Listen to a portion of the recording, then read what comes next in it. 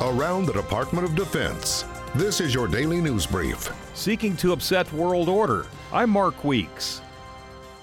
The U.S. military's top general says Russia and China are competitors to the United States, and both nations are looking to overturn the current rules-based international order.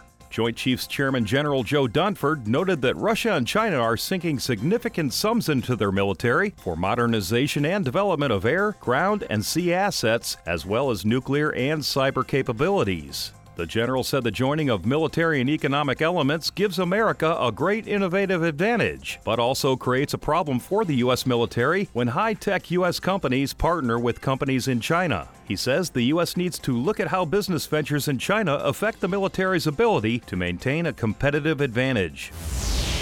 The Army has plans to deploy thousands of soldiers to the Pacific region for ongoing rotations. The new deployments could add as many as 5,000 to 10,000 troops to the current force strength of existing rotations and forces stationed in the region. Defense Department officials say the number of deploying troops will vary based on circumstances and preferences of the allied and partner nations hosting them.